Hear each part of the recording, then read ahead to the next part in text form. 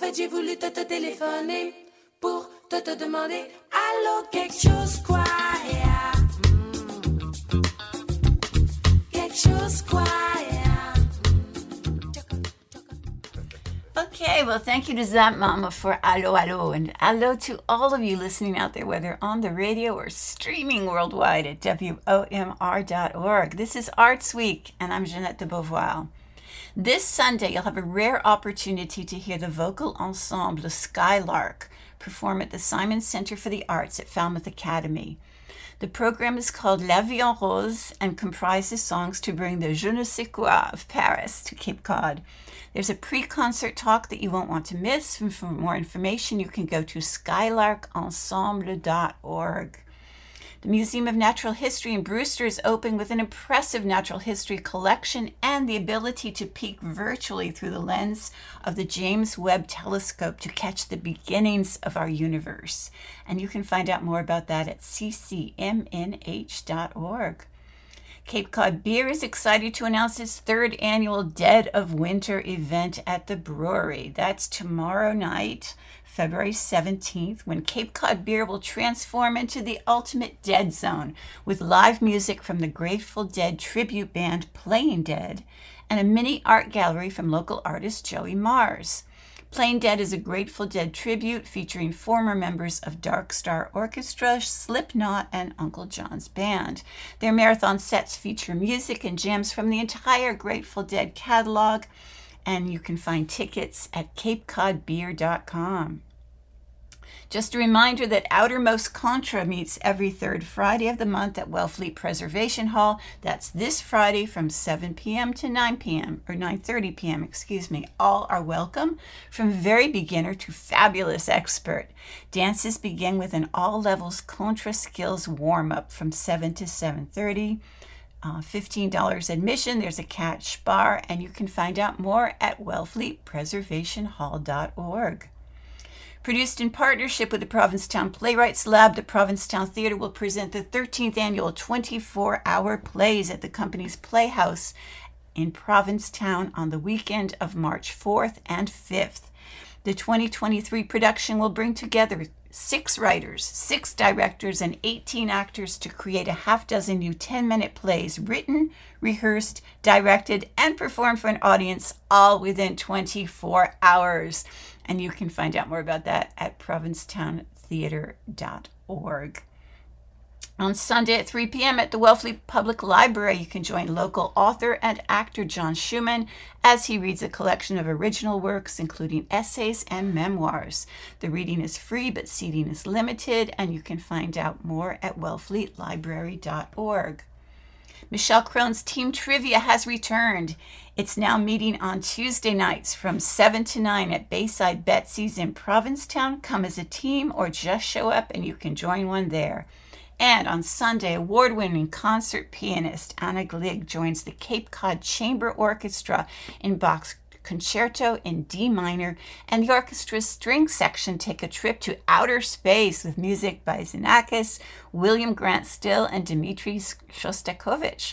That's at the Pilgrim Congregational Church in Harwichport at 3 p.m. You can get more info and tickets at capecodchamberorchestra.com. All right. Well, earlier in the show, I mentioned the Cape Cod Chamber Orchestra, and I'm really delighted to have its founder and music director here with me today. Matt Scinto, welcome to Arts Week. Thank you for having me. It's exciting. Happy to be here. It's a delight to have you. You've done an awful lot with the Chamber Orchestra in a relatively short time. What is it that brought you to Cape Cod and inspired you to start this orchestra? Yeah, and feels like 2.5 years of that were in COVID, and we were doing digital projects. I mean, that was really our third season, and part of our fourth season was mostly online. So we are in our fifth year now. And I moved to Cape Cod in 2017, really just on a whim. My wife's family was here, and I had just graduated Boston University and had zero prospects. I mean, this is real musician life out of any sort of conservatory or music program. Just, what are you gonna do?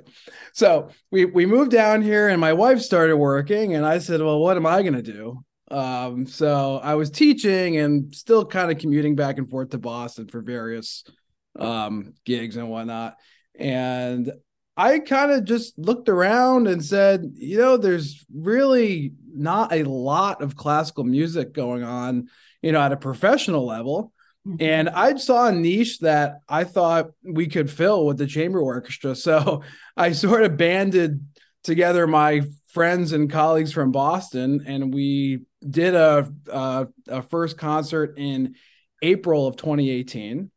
And it just was a one-off event. We did an event with Judy Askew, who is a local poet, and we had a composer write a piece based on her poetry. And that kind of started the inklings of what I conceived of the chamber orchestra to be, which is a group that does contemporary music and also plays older music like Bach, which we have coming up on our program this weekend. And it was a big hit. So we launched our first season, and here we are now, season 5. It's hard to believe. And we at this point do a program every month from about August or September to May or June. So it's a lot. It's a lot of programs, but there's a demand for it. And right. People love our concerts, and the energy is so wonderful. I mean, especially coming out of COVID, it was the first few concerts we did live, I could still tell there was like hesitancy amongst everyone. I think the performers included, because for so long you could not be in a room with over 30 people, right? Right. And then suddenly we're back doing that, and it just was, it took some time to get adjusted, but now, this year it's been really great. Coming out of everything, and we're happy to be back performing live. So it's a journey for sure. Your schedule is such a gift to people who live here year round, because most of us are used to, okay, everything happens in the spring through maybe September, October, and then everybody leaves and the rest of us sit here. And, there was kind of a void there in many ways. And that's what I wanted to fill, because to be honest with you, we really don't do very much during the summer at all. Just because I found it's difficult scheduling concerts during that time of year because there's so much going on. Right. In February, there's not a lot going on. So we actually do quite well. People love to come out and go to a concert. There's just not a lot of classical events happening. Exactly. In the summertime, there's, a handful of things going on. You could go to, or go to the beach. That's also a direct competitor. You mentioned Bach, so let's start with listening to a couple of minutes of one of the pieces that you'll be doing. Do you want to set us up for this? What is it we're about to hear? So this is Bach's. It actually was a harpsichord concerto, which is an old-fashioned instrument, kind of like the grandfather to the piano in a way. But nowadays, most of the time, this piece is performed on a modern piano, and it works quite well. And I think if Bach had that instrument available to him, he would have loved the modern piano. But it's a concerto in D minor, which generally in this era of music in the 18th century, a minor key is associated with, I guess, a little more of a somber, darker tone. But at the same time, the piece has a tremendous energy and is really fun to play, and is really based on a lot of music by Vivaldi. If any of our listeners know, the Four Seasons is a very famous piece. Has lots of upbeat rhythms and I don't know, a kind of buoyant nature to it that in a way reflects the somberness of some of the keys that Bach decides to choose. So this is his first piano concerto, harpsichord concerto in D minor. He wrote this piece around 1734, 1736 is what they estimate, although it's kind of hard to really know. So hope you enjoy. All right, let's listen to a little bit of that right now.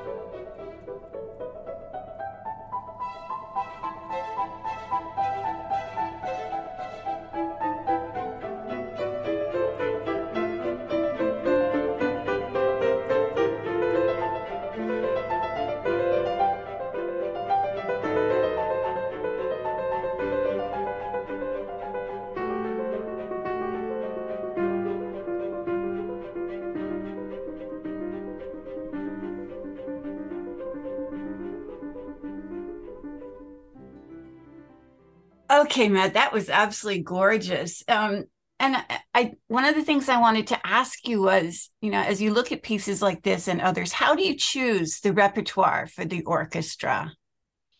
The first thing I need to look at is instrumentation, because we are a chamber orchestra, which means we are really at max 30 to 35 members. Mm-hmm. And that also limits the types of instruments often that we have in the orchestra. So we play a lot of music for strings, and a lot of these concertos that Bach wrote and Vivaldi and Handel, like these old Baroque composers, they mostly had string instruments available to them. Okay. So this is one of those pieces that fits really nicely. And I love the piece. And I love our soloist, Anna Glig, who's going to be performing it. It's very fitting to her. And she's obsessed with this concerto as well. And just in the conversations we had, it's very fun for her to play. And that's also, important. I like to pick music that I know our audiences will have a enjoyable time listening. I also like to challenge our audiences in many ways with some of the pieces of music that we choose. Some of the other works on the program I think are more challenging than Bach. Bach's fairly comprehensible. It's why he's one of the most famous composers that ever lived. Even though at the time of his life he wasn't really known as a composer at all. But nowadays, most people on the street, if you ask, do you know who Bach is? It's like, oh yeah, some composer, or they'll say conductor or something. Right. Yeah, he's a kind of a household name in a way. So it's fun for me to pair a well-known composer like Bach with a lesser-known composer, maybe like William Grant Still, that's another composer featured on our program, and African-American composer that not many people know of, who wrote hundreds of pieces, which I did not know of him or his music or his story at all. 9 years of music school did not teach me about what I think is a very important American composer that should be right next to Aaron Copland and Leonard Bernstein and everyone else that's in line. So well, since you mentioned him, let's take a listen to part of Mother and Child, which is what you'll be performing this weekend, by William Grant Still. And what should we listen for in this? This is very different than the Bach, because I would say it's much more song-like. There are more sort of jazz and blue harmony and rhythm. It was really important to William Grant Still's upbringing and his life as a musician, and a lot of those things were incorporated in this piece. It's a really beautiful lyrical piece for string orchestra. Wonderful. Well, let's take a listen.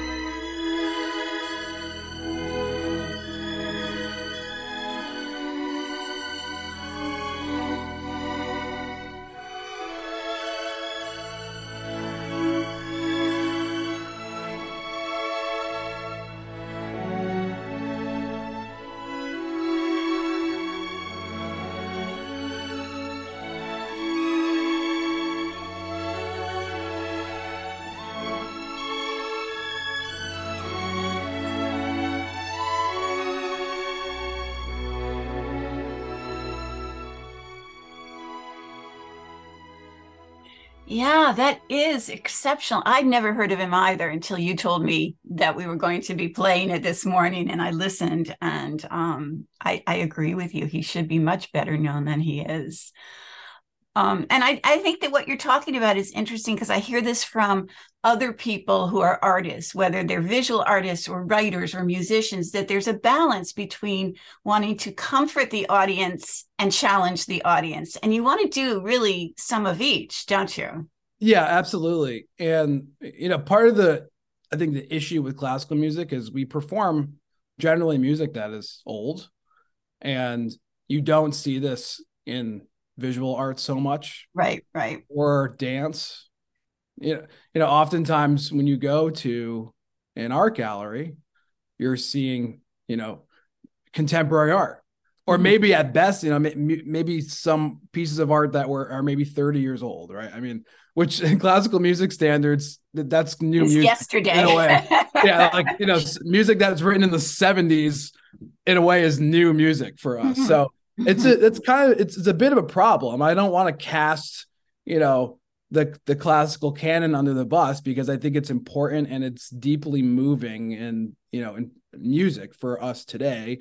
I don't think we're so different than the humans of the 19th century by any means. We've lived through lots of changes and our lives are different, but emotionally, I think we can still be in touch with those elements and, in Bach, for example. But it's important to provide our audience, I think, with a diverse experience of music.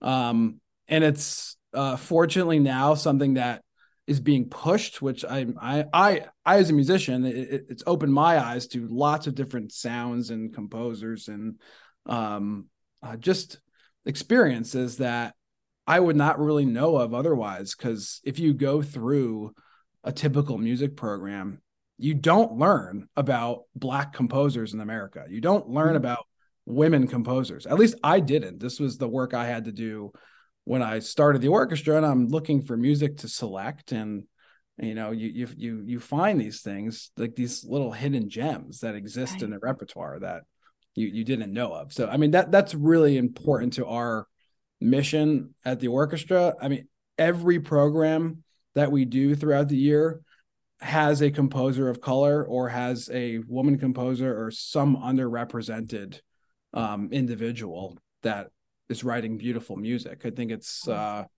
really critical to just the industry in general. Well, speaking of your mission, one of the things I wanted to ask you about is the fact of your collaboration with so many other local community entities.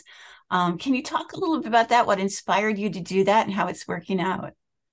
I wanted to just create a relevant orchestra, I guess. And I didn't think it could work starting up if it was in its little bubble. And I just expect people to know who these people and important people are, that we perform and whatnot, and the importance of our orchestra.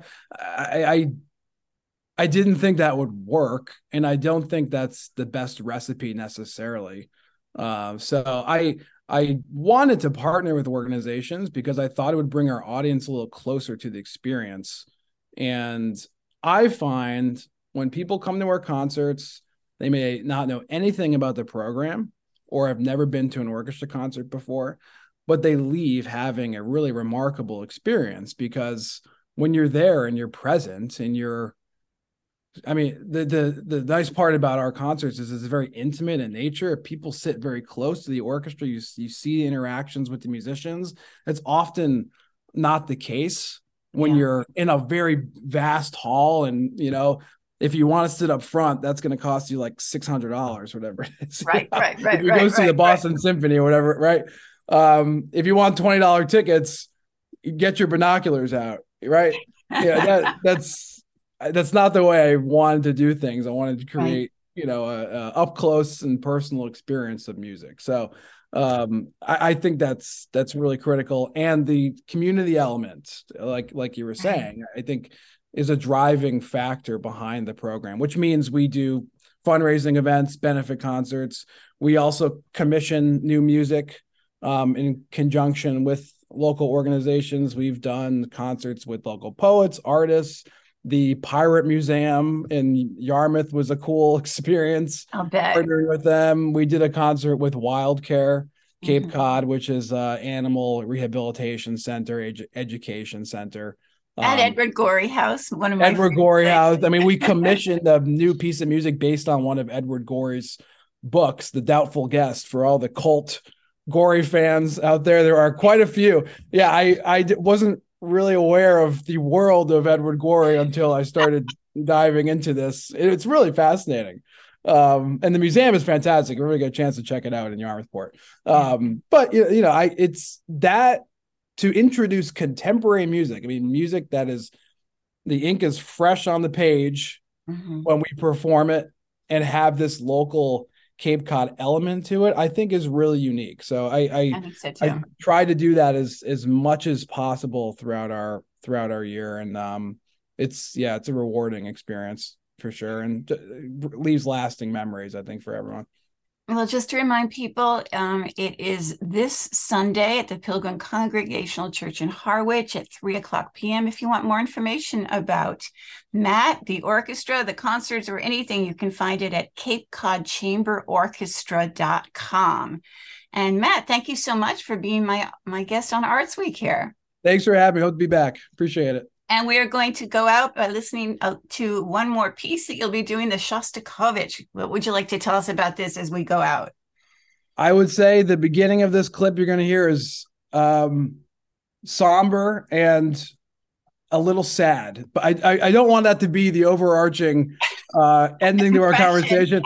But if you know anything about Shostakovich, she lived a difficult life and was at heads with those higher ups in the Soviet Union during the 40s and 50s. So there's lots of interesting historical context behind this piece, but it's definitely a little dark. Usually a mood that we would associate the month of February with, although it's supposed to be 60 degrees today, so I'm not sure really what's going on, but hope you enjoy and hope to see you at our concert this Sunday. Great. Thank you, Matt.